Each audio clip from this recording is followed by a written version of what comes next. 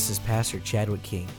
I hope you enjoy the ministry of God's holy word today provided by the Promise Center Media Ministry.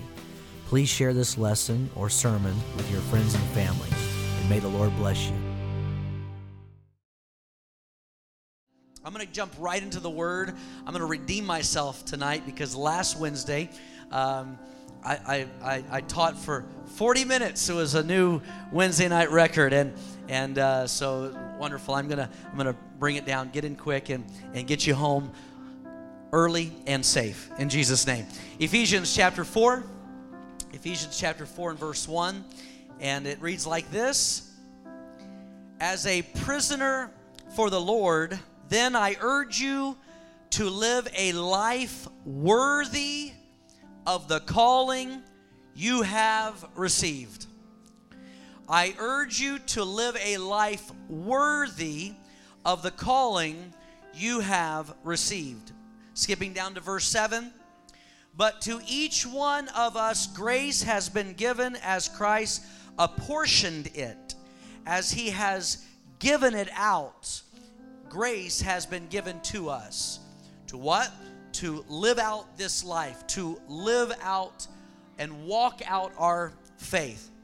And then I have one more verse, Proverbs chapter 11 and 1, and it says, A false balance is an abomination to the Lord, but a just weight is his delight. A just weight is his delight. Heavenly Father, we open our hearts wide to your word. Let your word fall into good ground and bring forth much fruit. In Jesus' name, we pray. And everybody, would you say, amen? All righty. So I want to just kind of talk about walking out our faith.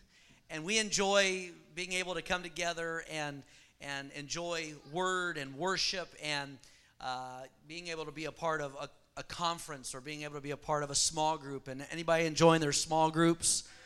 Pretty awesome, aren't they?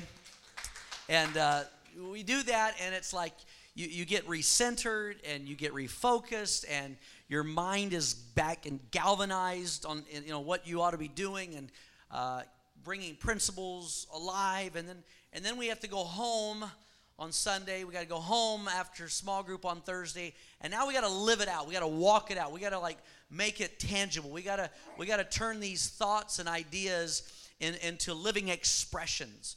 In this statement here, Paul says, as a prisoner for the Lord, I'm urging you to live a life worthy of the calling you have received. And then he talks about this grace that's given. And everybody's grace is unique, and everybody's grace, everyone's been graced for a certain assignment. You've been graced for whatever you're going through. It's like a debit card that God gives you, and the amount that is on that card is the exact amount that you need, to the penny. Not a dollar more, not a penny more, not a penny less. That's what grace is. Mercy pays it back. It pays it your debt, but grace pays forward. And I'm thankful for grace that allows us to move forward in God and with God. Is that pretty cool? And so he's going to put on your card today, or you wake up tomorrow, the exact amount of grace that you're going to need for tomorrow. Has anybody ever had your debit card and you've swiped it and you said a prayer while it was being swiped? It was like, you're just like, Lord, let it be in there. Let it be in there. And then it goes, that little noise, that receipt box goes, and you're like, whoa, yeah. And you're excited because it went through. And you're not sure if it went through because it was money, or you're not sure if it went through because now there's an overdraft fee, but it went through. Exactly what you need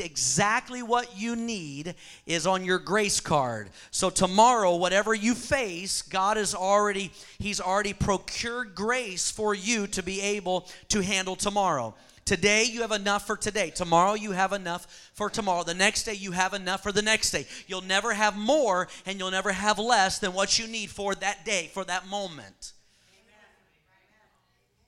Okay? So there's grace. So grace is getting us forward. His mercy takes care of our past. Grace is moving us forward. And so here's the word. He says, I want you to live worthy. Now, this word worthy in the original gives us a picture. It's not just worthy because, you've earned it. You'll never earn it. You'll never deserve it. We get that. But the word worthy comes from the original that talks about the weight of its worth. That there's, whenever they go to the market, they would put whatever item on the scale and they would see its weight and they would try to find a balance. That's how you found its worth, by finding its balance on the scale.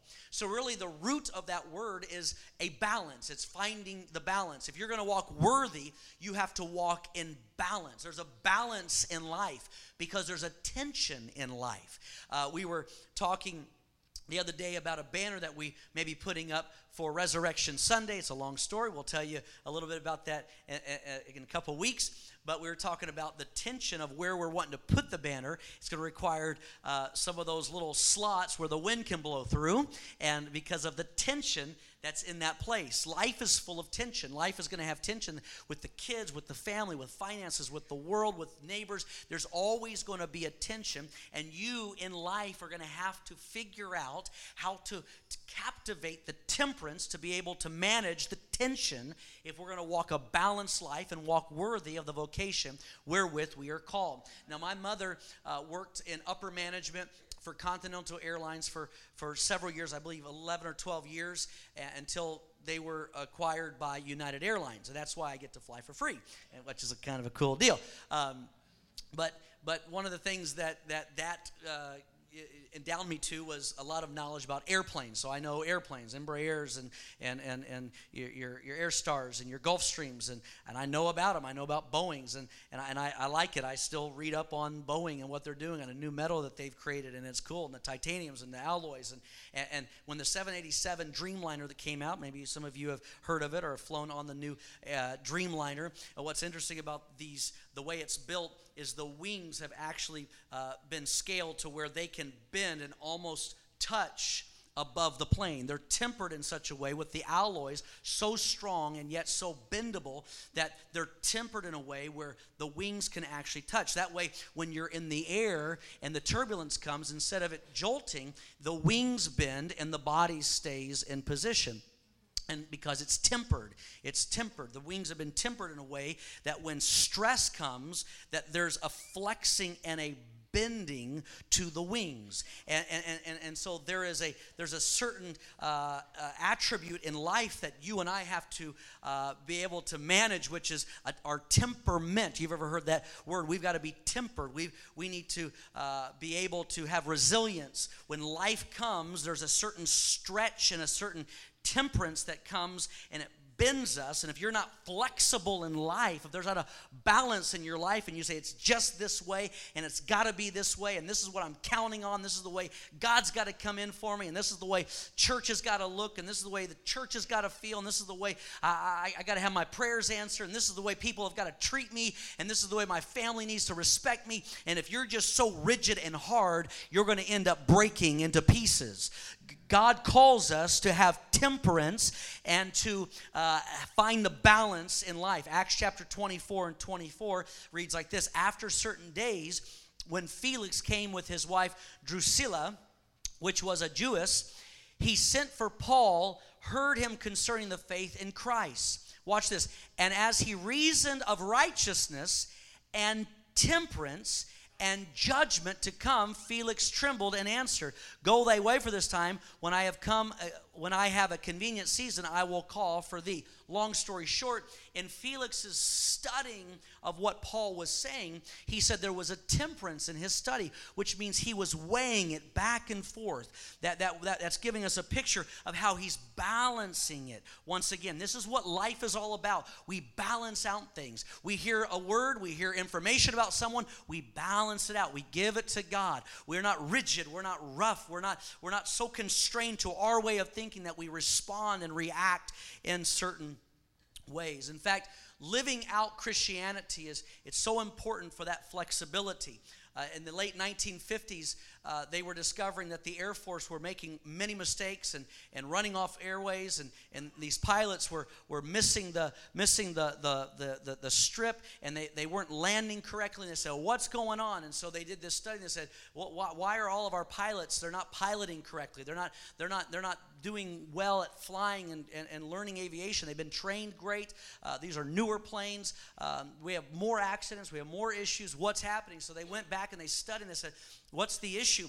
And they found that it was the design of the cockpit. The design of the cockpit, what they ended up doing was they made a one-size-fit-all for every single pilot. So every pilot that got into the cockpit had to fit in this one-size-fit-all. So they found the average size of a man, the 10 dimensions of the human body, and they found the average height, the average width, the average bust, the average leg size, everything. And they said, we're going to build this for the average man. So every pilot that was in there, of the 4,000 airmen that flew, none of them, not one of them, fit the 10 descriptions perfectly. Nobody was average in all 10 points. So everybody who was flying was frustrated.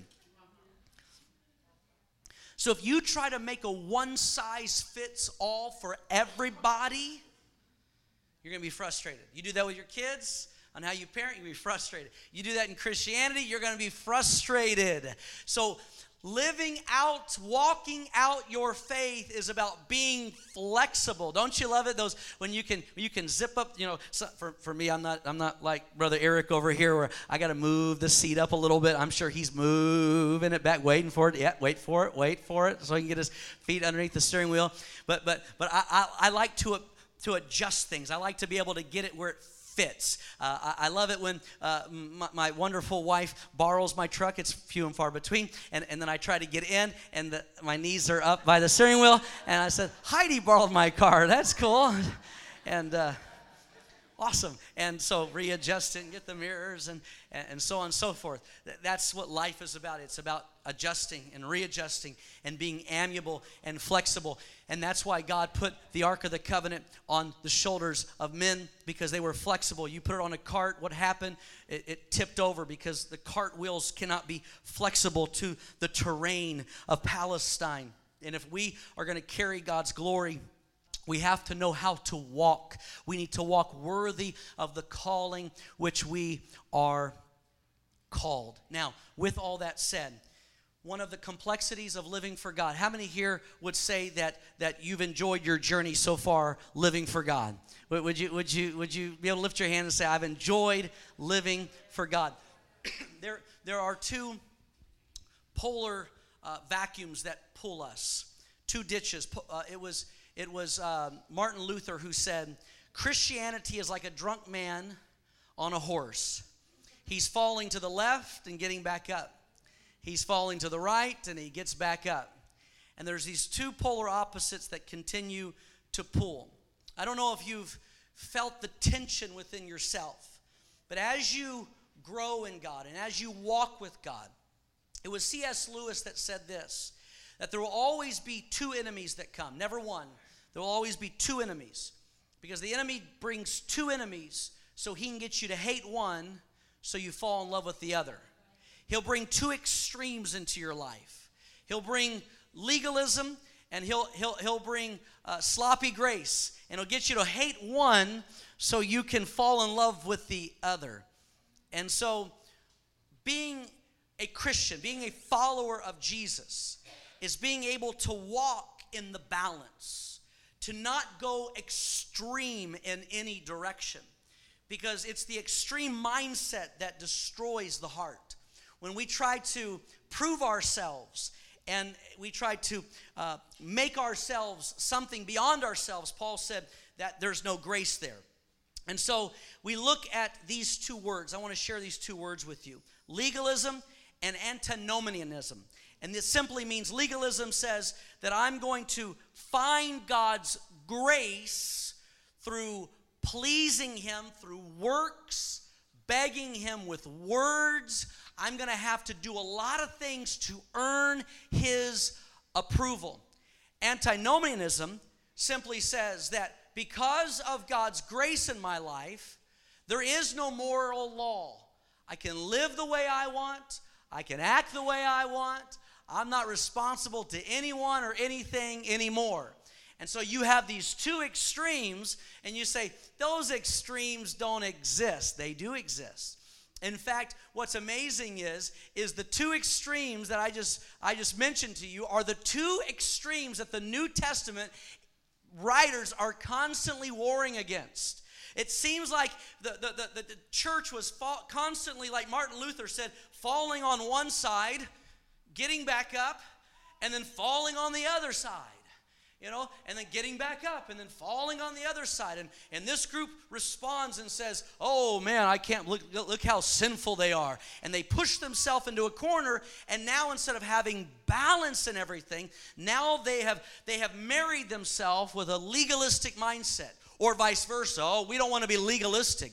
We don't want to be one of those people who got all the 50 rules to get to heaven, and you got to do this. And so we push ourselves, and before you know it, you despise one so much that now you've pushed yourself into another arena where there's no right and no wrong, no law, no commandments.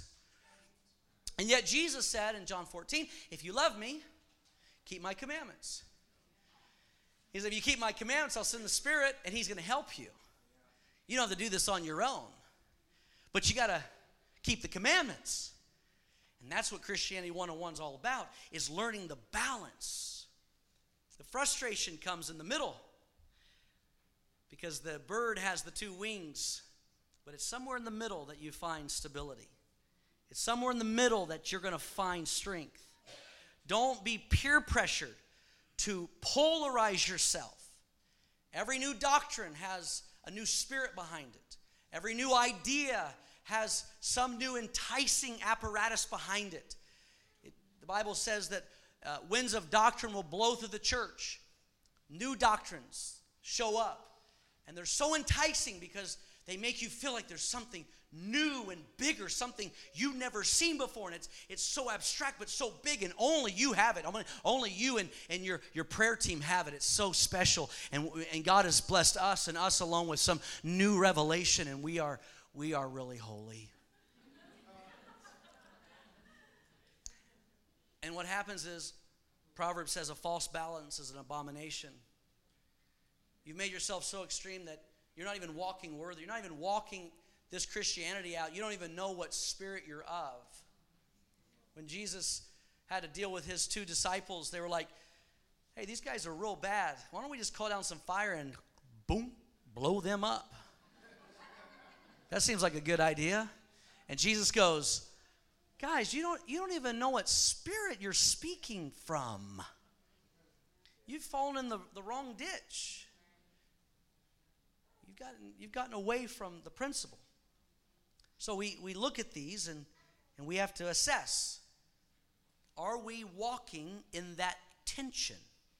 The tension between the two. The tension between grace and truth. Because where that tension is, it's very sloppy between grace and truth. All truth, very rigid. All grace, no morals. We just live how we want. God's grace, kumbaya, we're having fun. Give me another round. Live how I want to live. Act how I want to act. God's grace covers it all.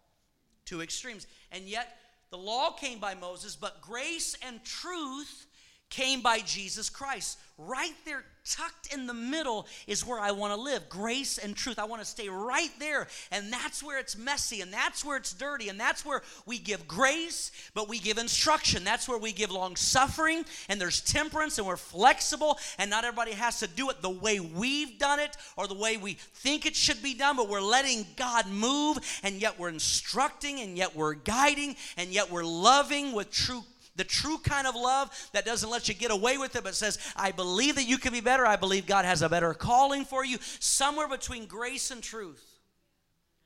And many churches, most churches, they can't master that. Because it's easier just to fly to one end or the other. It's easier just not to deal with stuff. There's no correction, no direction in the church. Or the other side where it's like everybody's like, attention, and it's just easy control, and you do it this way, and there's peer pressures. But somewhere between grace and truth is the tension that we have to constantly manage. That's the tension we have to walk out. And that's the tension that makes this arrest your attention. Christianity is supposed to arrest your attention because now you're navigating the tension. It's easier just to compartmentalize Christianity and say, here's my 8 rules and I'm doing them. Or to disregard God's word and say, there are no rules. I'm living the way I want. Kumbaya. I said the prayer and now I'm living the way I want. And I hope he doesn't come till I'm 105 because I'm really enjoying life. Extreme. And that extremism is creeping into the church. It's done it for centuries. It did it in the early church. I'm going to give you a couple scriptures here. He says this, Romans chapter 9 and 31. But the people of Israel who pursued the law as the way of righteousness have not attained their goal. That way of doing it, falling on the side of legalism, falling on the side of trying to do it through works. Why not? Because they pursued it not by faith, but as if it were by works. They stumbled over the stumbling stone. They couldn't do it. It didn't work that way. Colossians chapter 2 and 14, one of my favorite chapters in the Bible. It says this, he canceled the record of the charges against us and took it away by nailing it to the cross. In this way, he disarmed the spiritual rulers and authorities. He shamed them publicly by his victory over them on the cross. So don't let anyone condemn you for what you eat or drink, not for celebrating certain holy days or new moon ceremonies or Sabbaths. For these rules are only shadows of the reality yet to come, and Christ himself is that reality. Don't let anyone condemn you by insisting on pious self-denial, worshiping of angels, or saying they have had visions about these things. Their sinful minds have made them proud. They are not connected to Christ, the head of the body, for he holds the whole body together with his joints and ligaments, and it grows as God nourishes it. You have died with Christ. He has set you free from the spiritual powers of this world. So why do you keep on following the rules of this world? Don't handle, don't touch, don't taste. Such rules are mere human teachings about things that deteriorate as we use them. These rules may seem wise because they require strong devotion, pious self-denial, and severe bodily discipline, but they provide no help in conquering a person's evil desires. Why are you going back to rules? The plan is a man. It's a relationship. It's a heart change. So you keep trying to go back to don't do this and don't do that. It's like saying, oh man, celebration. The lion hasn't eaten anybody for 3 years. Well, why not? Because we put him in a cage. You remove the cage, guess what? He eats someone. You didn't change the nature. You didn't change the nature of the beast. All you did was you restricted him from being able to do what he really wanted to do. That's what those rules represent. They don't change the man's heart. Balance. Galatians 2 and 16. Know that a person is not justified by the works of the law, but by faith in Jesus Christ. So we too have put our faith in Christ Jesus, that we may be justified by faith in Christ and not by the works of the law. Because of the works of the law, no one can be justified. That's one side. But there's another side. Did you know that? There's another side. 1 Corinthians chapter 5 and 9. Oh, Pastor Paul, Pastor, Bishop, Apostle, he's about to come in like a wrecking ball. And he's about to talk to these boys. He's about to get this thing straight. Man, Brother Paul is tough. Can I just tell you that? If Jesus or Paul was your pastor, you would leave the church. None of you would survive. You'd all be offended. Is that true? If Jesus was your pastor, you would be gone. Jesus missed his best friend's funeral. Came 4 days late. Come on. Changing churches. You know, you'd be like out, like done. Done. Gonzo. Unmet expectations, big time. So Brother Paul's coming in like a wrecking ball, and he says this: I wrote to you in my letter not to associate with sexual immoral people. Not at all meaning the people of this world who are immoral or greedy or swindlers or idolaters. In that case, you would have to leave this world. Paul basically said, I'd rather you hang out with sinners out of the church than rebellious sinners and transgressors in the church. There's nothing more destructive than someone who has given themselves to these liberties that the Word of God does not give you.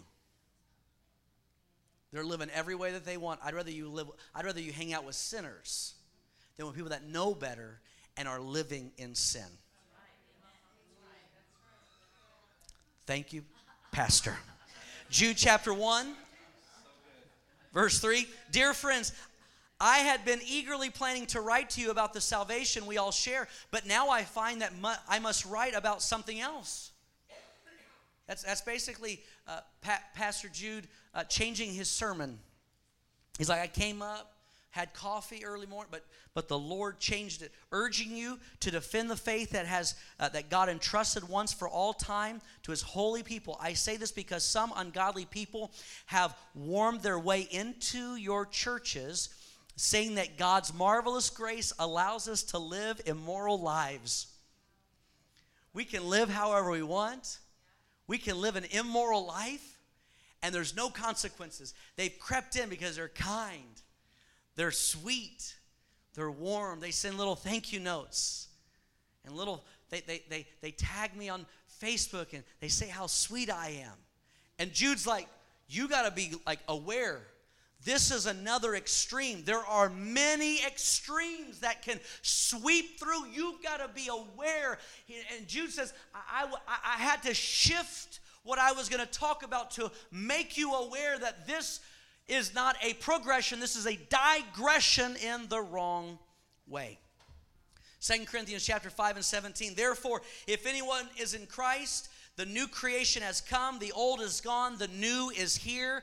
I believe that when the gospel touches a heart, it changes a person. You're not the same. You're not going to act the same way. It's not behavior modification. But you know what it is? It's a heart transformation. When you've been touched by the gospel of Jesus, change begins to happen. Amen. You know, the tree of the knowledge of good and evil, we talked about this on Sunday a little bit. It's amazing to me that the knowledge of good and evil both come from the same tree. Same tree. Not a different tree, the same tree. They come from the same root system. That root system that's connected to the earth. Now, what you got to understand is the Bible talks about the knowledge of God. The knowledge of God has preceded all other knowledges. It is the preeminent knowledge that is in the earth. It is the light of the first day of creation. The illumination by which all things were created was the light and the glory and the knowledge of God, period. Amen. Okay? This precedes all things. So the knowledge of good and evil is not the knowledge of God. People mistake good for God. When good, the knowledge of good and evil are connected together. They're intrinsically connected. Okay, so here's what happens. People go, you know what? I'm not a bad dude. I'm not an evil person. Well, how do you know that?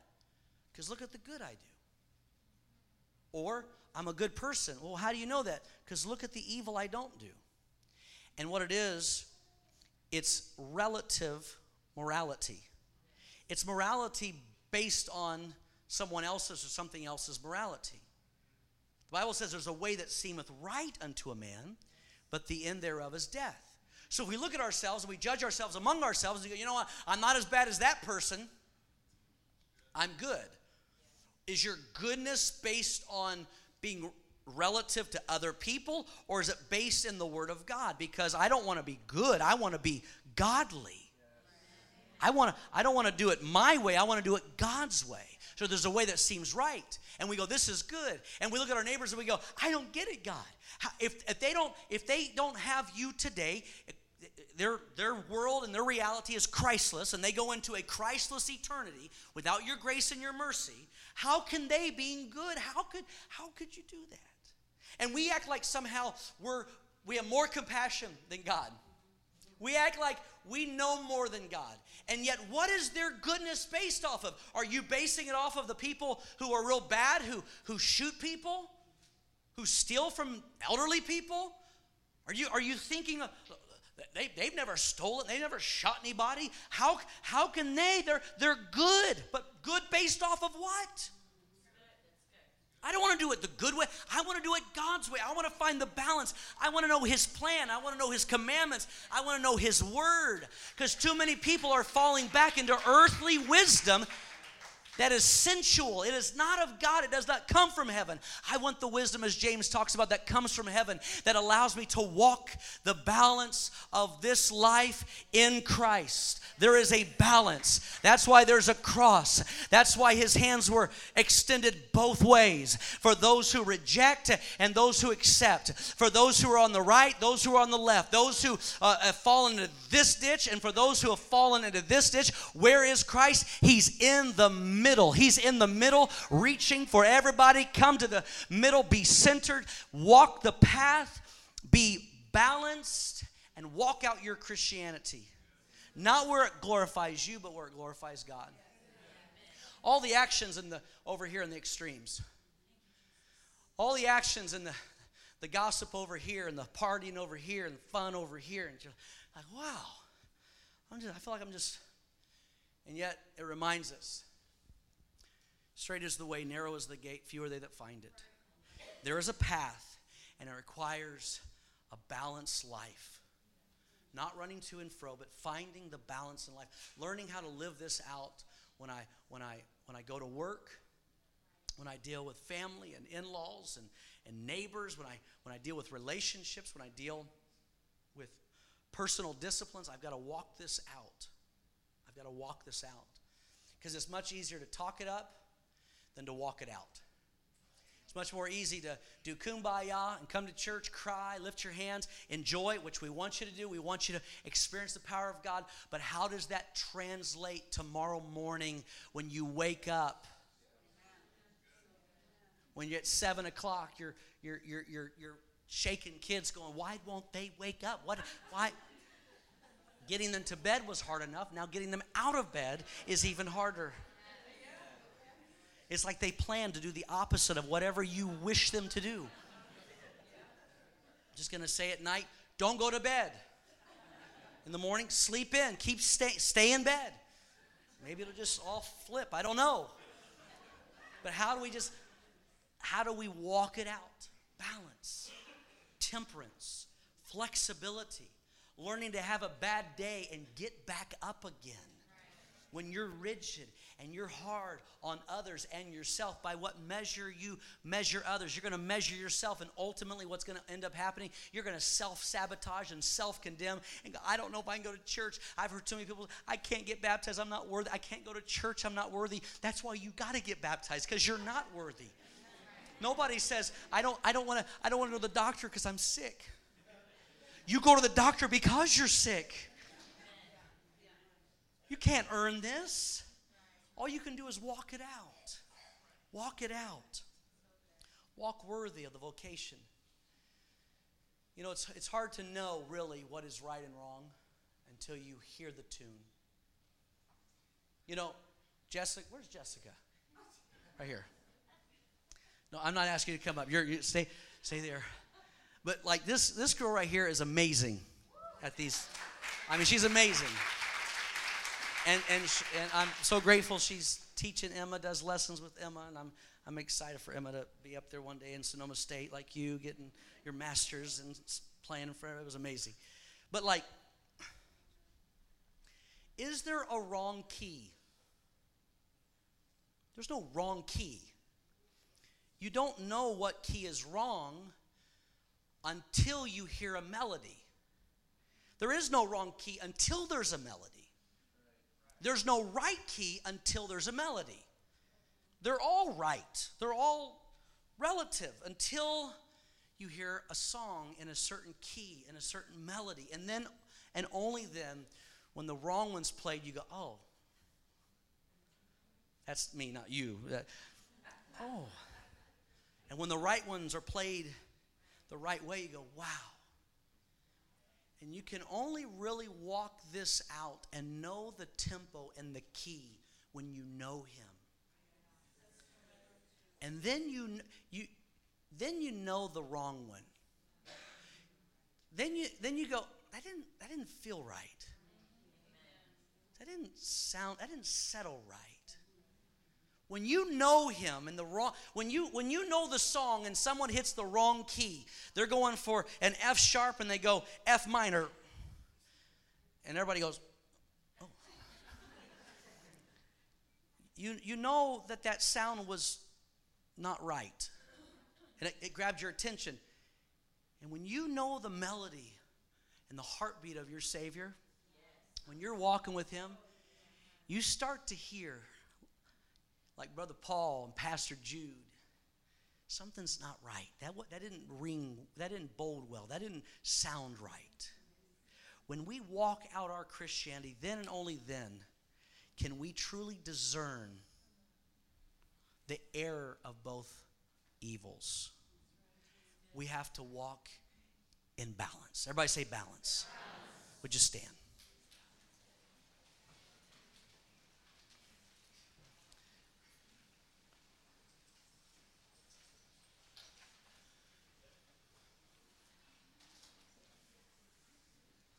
I did good, babe. It's my wife's birthday tomorrow. Yep. Don't ask me what I got her. It's a secret. 37 tomorrow.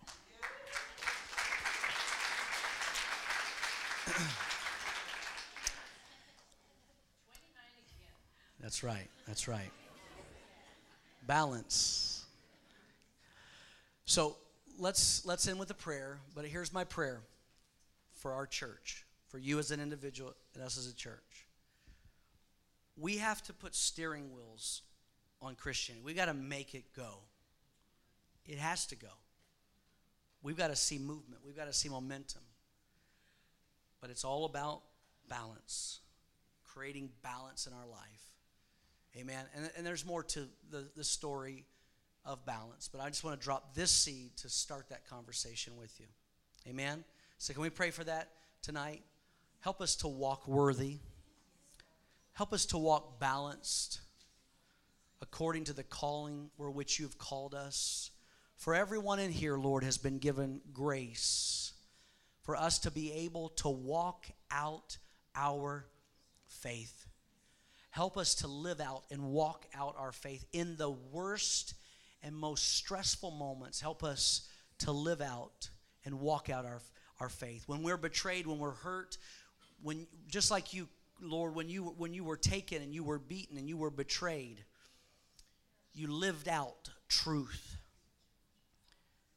The Bible says you went to the cross like a lamb who was dumb. You didn't open your mouth, and you could have. You could have retaliated. You could have opened your mouth and 10,000 angels come and fight on your behalf. But balance. Balance. If I be lifted up, if I'm balanced, if I'm weighing in the balance, I will draw all men to me. Lord, give us a life of balance. Help us to balance our words. Help us to balance our thoughts. Help us to balance our ambitions. Help us to walk this out.